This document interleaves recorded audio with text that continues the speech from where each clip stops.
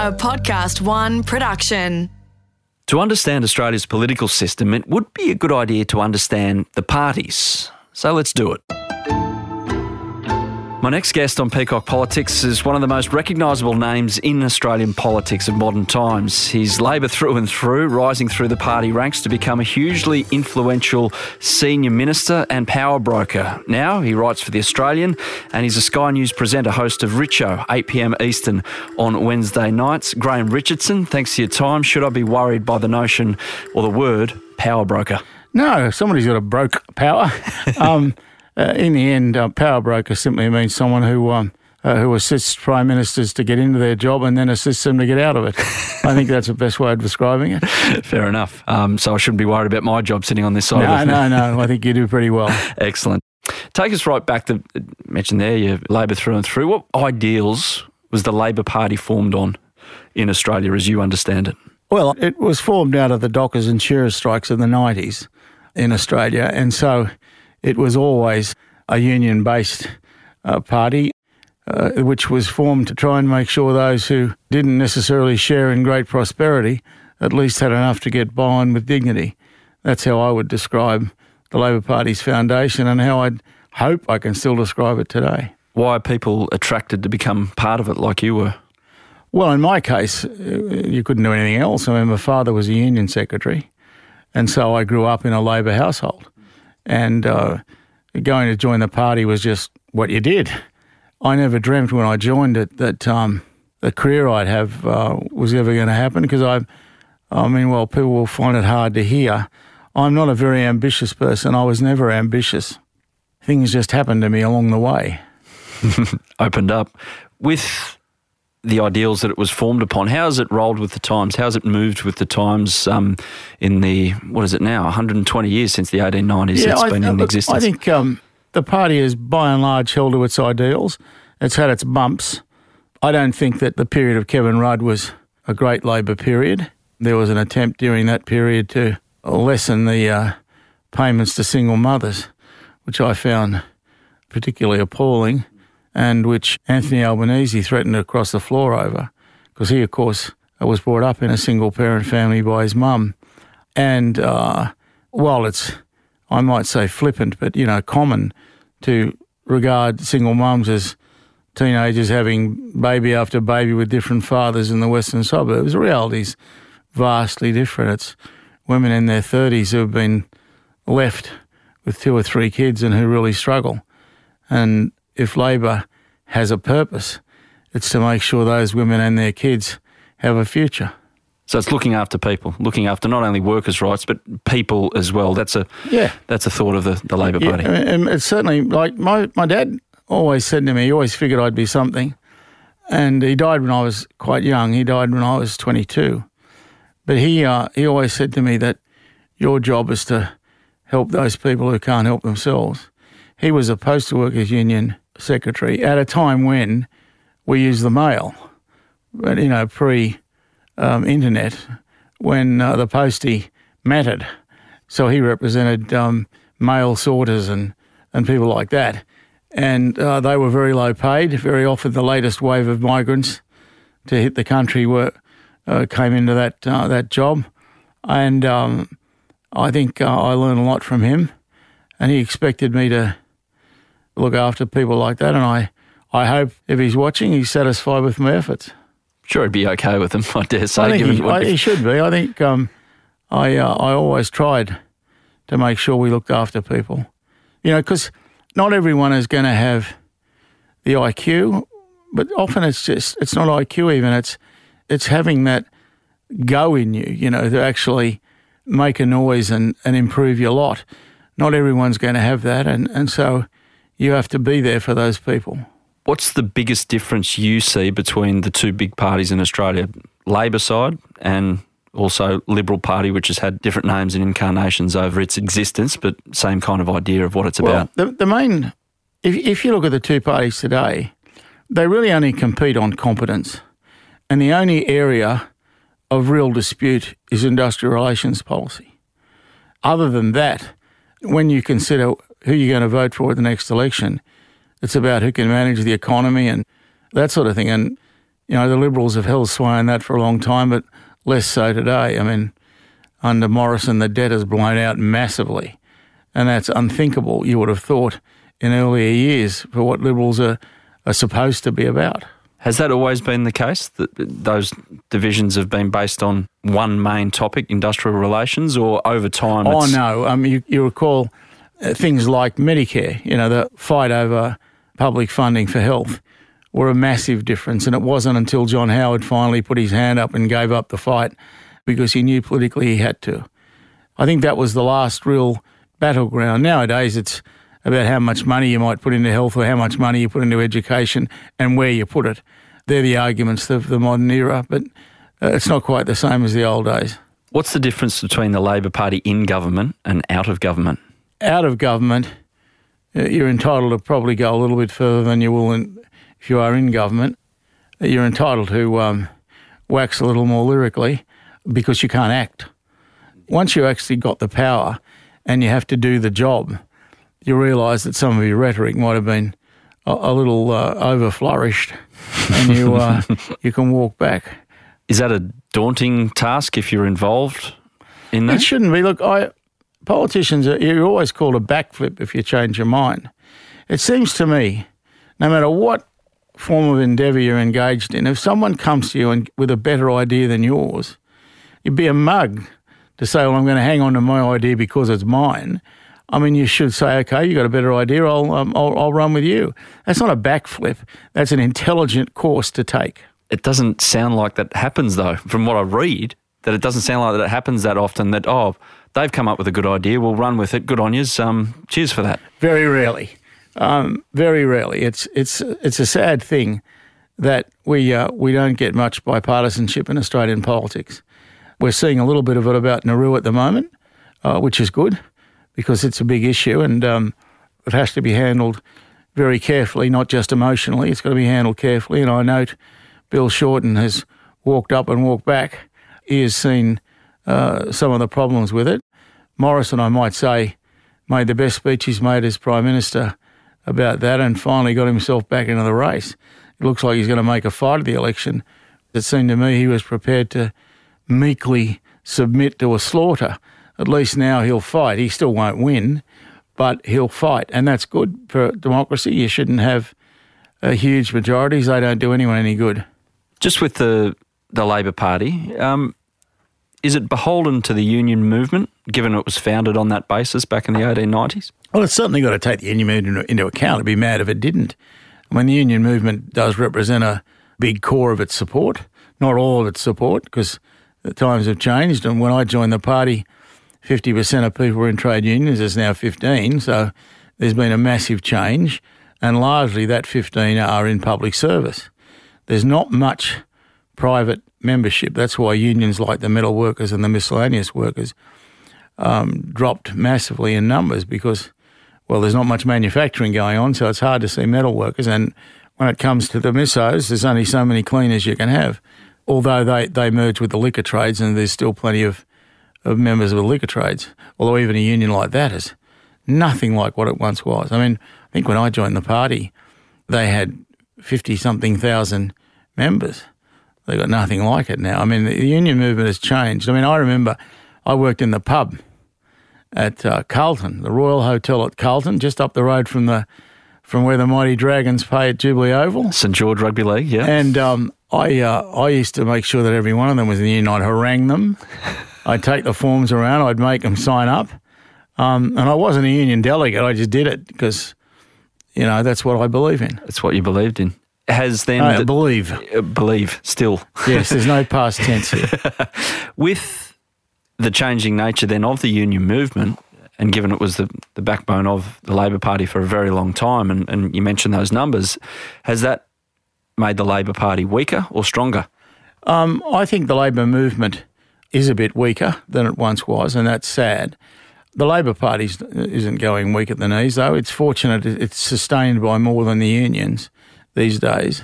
And, it has plenty of cause celebs to get people to attach to it. So it fights on enough fronts to keep going. But it saddens me that people aren't in unions today. And I wish there was something that could be done to reverse that trend. Does the Labor Party like having a big public sector, making government big? I think the Labor Party gave up on that a long time ago. I mean, I hate the phrase small government and all. What you've got to do is have a government that is big enough to service the policies it's put in place. So it's not a matter of big or small, it's a matter of being big enough, however big that might be. So I think Labor's been sensible about that. I don't think that they're crazy about big government. I don't think, I mean, if you look at Liberals, for instance, look at the number of consultants that have been employed under this government. Wow, it is breathtaking. I'm the only bugger in the country who hasn't got a quid out of this, you know. It's the greatest word in the English dictionary, consultant, no matter which way you look at it. Anyone's a consultant, aren't they? And, I mean, there's an industry out there based on it these days. But no, I don't believe Labor's about big government anymore. I think it's just about efficiency like the Liberals, I hope, should be, because that's what we need. We need efficient government at a time when Australia is doing very well compared with the rest of the world. With the Labor government going into government, there's a theory. I've tried not to do too much research on this because my research is what my guests say, basically. That's what I want to find out. I'll come in with an empty mind and hopefully go out with a full mind. But one such comment I couldn't help but notice once, and you can refute or agree, Labor Party promises big, spends big, governs poorly. Oh, it's rubbish. Why? It is not to say that we haven't had poor governments. I think Australia had a number of bad prime ministers in a row. You had Abbott, and you had Rudd and Gillard, and you had Malcolm Turnbull. All of them were vastly inadequate. I think Morrison's a little better than those. But no, we've been poorly led by both sides for quite a while. And I think if you look around the country now and you talk to people, they're crying out for leadership. They really want a leader. And they haven't had one in a bloody long time. Either side of politics. No, Howard and Hawke Keating were the last leaders that we've really had as prime ministers. We haven't had anybody since. What was, and you were heavily involved in the Hawke Keating years in particular, what was so good? What defined those eras from a Labor Party point of view? What defines every era, every successful era, is the amount of reform you do. If you don't reform, what are you there for? And there are things that always needs to be fixed. And just floating the dollar, which Labor did within weeks of coming to power, was a massive change, but it brought us into the world. Because you could no longer hide behind tariff barriers and pretend that the sheep's back was going to get you through, or the digging up another quarry and mining something was going to be a great idea. You needed to do more, and I think Hawke and Keating both, you give them both credit, they were terrific at that.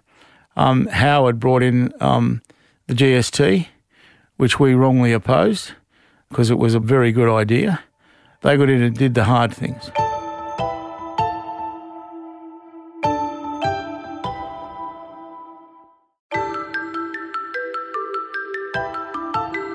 How hard was it to admit, say, inside the Labor Party that an idea was good, like the GST, and then publicly, obviously, there was a campaign by Paul Keating to say it was rubbish, and he all of a sudden... That's right.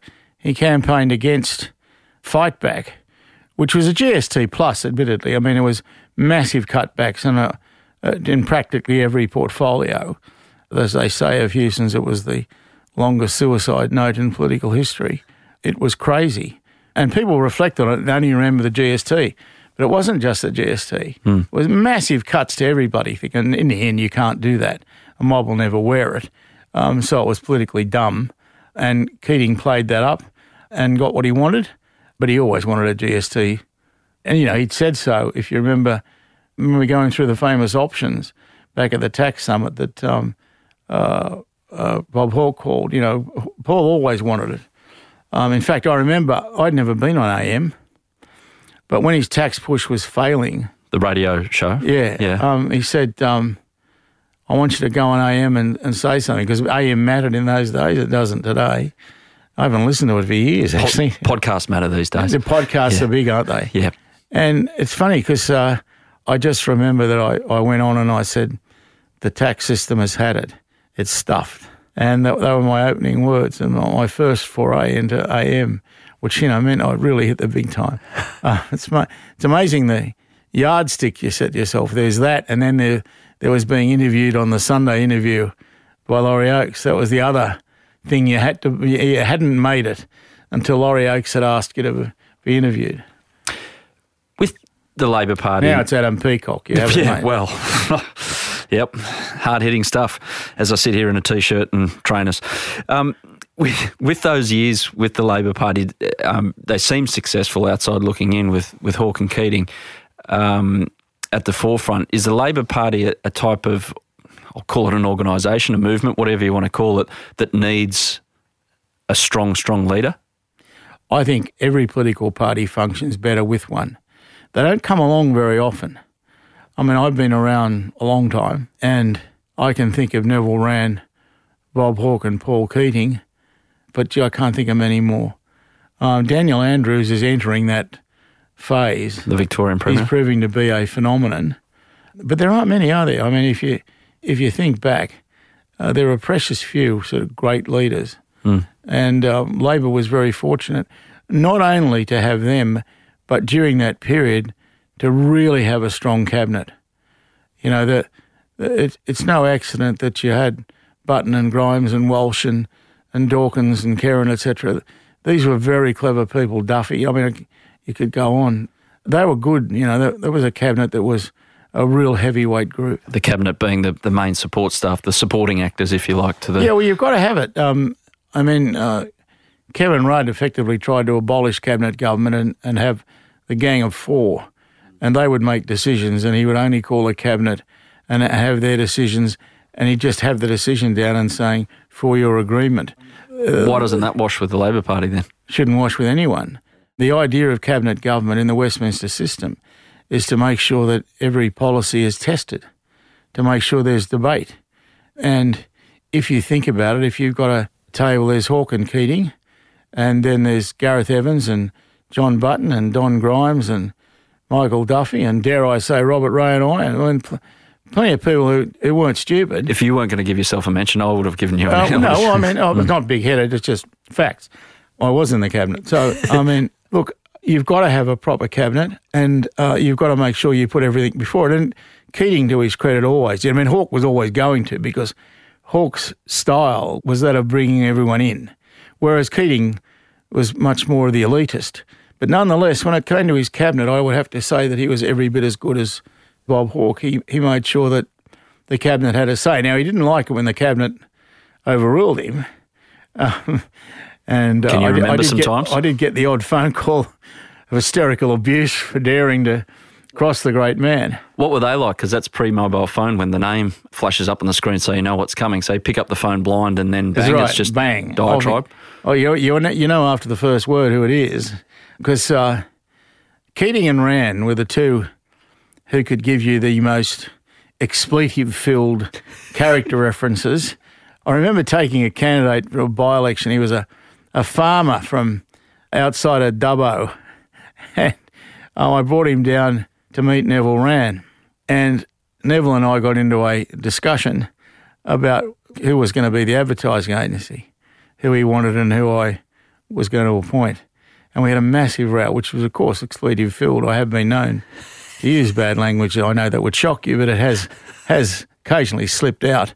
We had this massive fight, and he actually said to me, I don't know if I can take this. I don't know if I should run.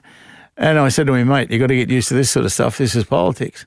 Went on in here to kiss in the ring. The idea who's the advertising agency is a big deal.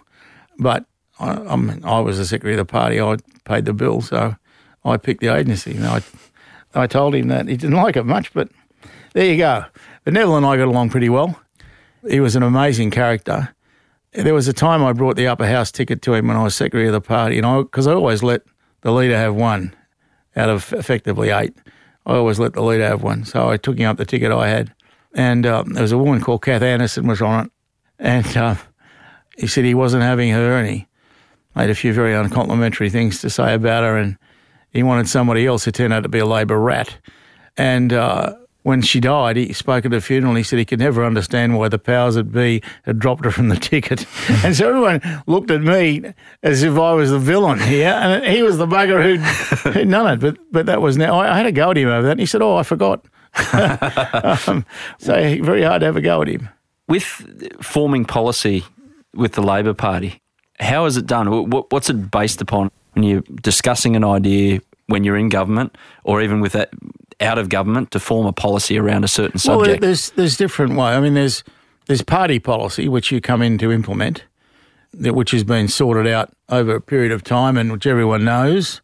Is that current or is that everlasting? No, that's always.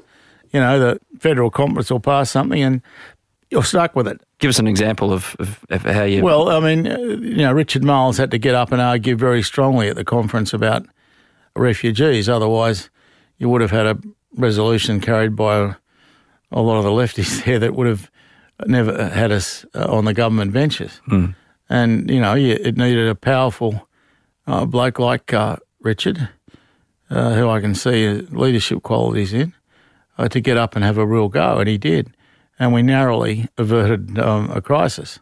So you form that policy there and then it gets taken and you have to follow it through wherever you're sitting. That's right. Black and white. And it's like uranium debates of the 80s, early 80s, the massive debates that were held on them. The only time I've been spat on, because I was in support of uranium mining. I mean, you ever heard anyone mention it in the last 25 years? Because I haven't. No. Apparently it was a big deal then, though. But we had some massive blues about it. But it was a much more sensible time because the alleged party reforms we've gone on to, where you've got 1 million people going to the conference, when you had 100 and they were people that had some clout, I think you got better decision-making and it was less untidy. I'm only waiting for the time when the National Conference does something really crazy because it will. What an idea that they come up with and it's just hard to follow through on. All the branches get, I remember there's a very prominent MP who said to me that as a kid he used to come down to conference with his father knowing that he didn't have to worry about all the stupid resolutions from the branches because the right-wing unions would kill him. And essentially he was right. I mean, if you're sitting in a branch meeting, it's very easy to pass a resolution calling on the nationalisation of the Commonwealth Bank or something. It's easy. You can do that because there's only 15 of you in the room and 8 of you are crazy. So bang, you get it done. And then it comes to a conference and a national conference where you have to set your policy. State conference, but it always was my job to make sure that sort of rubbish didn't get through. How did you do that? Well, I'll give you an example. We had a special federal conference on opening Telstra up to competition. It was tied, because I always did the count and it was tied. And so I was talking to a very good friend who's a West Australian billionaire who's dead now, and I mentioned to him our dilemma, and he said, I'll get you this bloke. This bloke's name was Kevin, I can't remember his second name, and he was the secretary of the BLF in Western Australia and had gone on to be the BWIU, which is now the CFMEU. So it's a union over in WA. Western Australian, but very militant union. And I sat down with this bloke. We had dinner in a suite at the Hyatt in Canberra, knocked off a $2,000 bottle of cognac. As you do. Both got terribly pissed, but he gave his word to vote for us. And I told Hawkey and Keating the next morning, they said, bullshit, he won't vote for us. This bloke's a hardline lefty. But of course he put his hand up and we narrowly got through. And that was the sort of thing I did. If we were in strife, it was always my job to find a way out. Factions within, and it's along the lines, but factions within the Labor Party, how have they proven to bring about disunity or unity within the Labor Party over time? I think factions are a good thing because if you go back to the Whitlam government and its first budget, Frank Crean presented the budget. You've got the budget speech, with X thousand copies printed, and he had to pencil in 3 changes because the caucus didn't like 3 things in the budget. Caucus being the party room meeting. The party room meeting. Yep. And that's crazy. You can't do that. So factions make sure that sort of thing doesn't happen. But who organises factions if there's differing views within? The national right. The national right within the Labor Party. So it's considered the more moderate side of Labor Party, and then the sensible side. We're the ones who want to see Labor in government and put that as the priority, rather than put some of the policies that are heroic but won't be accepted by the mob. And the mob being the electorate. The national faction was formed in my room, 1002 of the casino in Hobart, West Point. Hobart? Yeah. Okay. We had 2 conferences in Hobart. So what do? Gather around people? Let's I just got get our heads in. Mob in, and I said, listen, the left are too well organised and we aren't. And it's time we got organised. Did that bring about an internal war of such within the Labor Party? No, the war was already there. It was just that we weren't very well organised. Suddenly we had battalions. We had known generals. I find that weird that there's all this going on within just to form a majority thought within the realm of one party, when I would have thought it's just the one side operating against the other big side, which is the Liberal Party or the coalition. Well, your main job is to fight Liberals. My main focus was never anything but fighting Liberals. But you've got to make sure you're fighting them with the right ammunition. You've got to make sure that you've got the weaponry. And I had to make sure that, we didn't have guns that didn't work. I wanted to make sure we could hit targets. And so you have to clean up your own show and then turn all your guns on the enemy. Has it always been the case that the Labor Party's had such factions within? I think, if you go back to the split with the DLP and things, yes. DLP? The Democratic Labor Party in Victoria, which kept Menzies' government in power for years and years. How's that? Because they were splintered? They were a splinter off us, and they gave they were a Catholic splinter off us, and they gave their preferences to Menzies and beyond. How could a splinter of... Because of the bitterness of the split. Okay. The split was an incredibly bitter time. So they hated the Labor Party that much that they went against the Labor Party, is it? Yeah. Would that happen today, ever? Or would that happen in the future? Oh, yeah, of course it can. You get trots. People like that, they don't like the Labor Party being in government because it's they'd much rather tear down a Liberal. They see that as the bigger fight. So they prefer they to only be have half a fight with us. They want to have a real fight.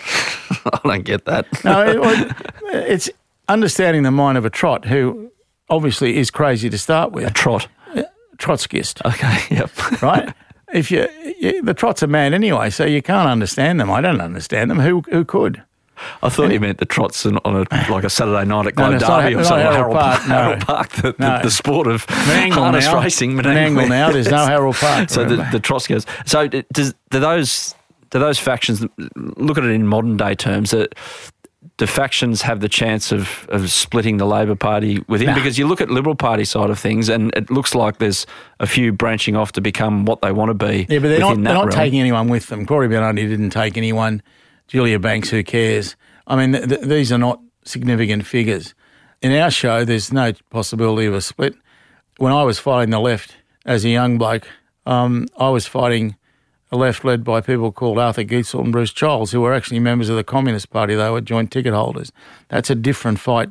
Today, the leader of the left is Anthony Albanese, who's one of my best mates. So it's a little more moderate, the left, as you call it. The left is just infinitely different to what it was when I was a young bloke. So with the Labor Party, the ideal of it, and everyone comes into it with the thought of helping that cause, sometimes it can splinter off, but at the moment, it's all on the one track. Everybody's focused on beating Scott Morrison. How strident do you become about the Labor Party once you're in it? Is it very hard to fall out of love with being in the Labor Party once you're in it? I couldn't ever not be in it. I mean, I'm a life member now, but whether I was a life member or not, I'm a member for life because I couldn't possibly leave it. Well, I mean, I wouldn't be sitting here if it wasn't for the Labor Party, would I? I mean, it's not as if I'm so brilliant that this would have all happened no matter where I went. I had a Labor tag on me, and that's what gave me all the opportunities to live the life I've led. Is your doomsday a coalition government in your mind? Is that the worst thing that can happen to Australia? No.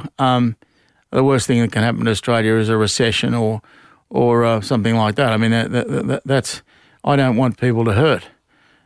So recessions are where you get lots of people out of work and lots of people struggle, and I would never want to see that. And we've had recessions under both parties. Let's not pretend that it belongs to one side. I mean, it can happen to anyone. Do you even like the Liberals? Oh, I like plenty of Liberals. I've been a mate of Scott Morrison's for a long time. I was never a mate of Malcolm Turnbull. I didn't like him the first time I met him 35 years ago, and nothing's happened in the intervening 35 years to change my view. But Morrison's a great bloke. Frydenberg's a terrific bloke, a really decent human being. Just don't agree with their ideas? No, and you have to be able to separate the person from the ideas. You know, Morrison is an extremely proud Christian, an avowed right-wing person. Well, good on him. I mean, this is a democracy. You're entitled to be wrong. Graham Richardson, it's been fascinating to give a bit of background about the Labor Party and where they're at the moment, where they've been in the past. Thank you for your time on Peacock Politics. Anytime.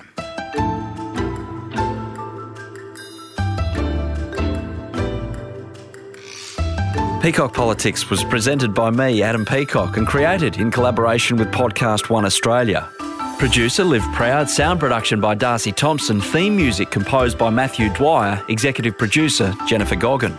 To hear more episodes, go to podcastone.com.au or search Peacock Politics on Apple Podcasts.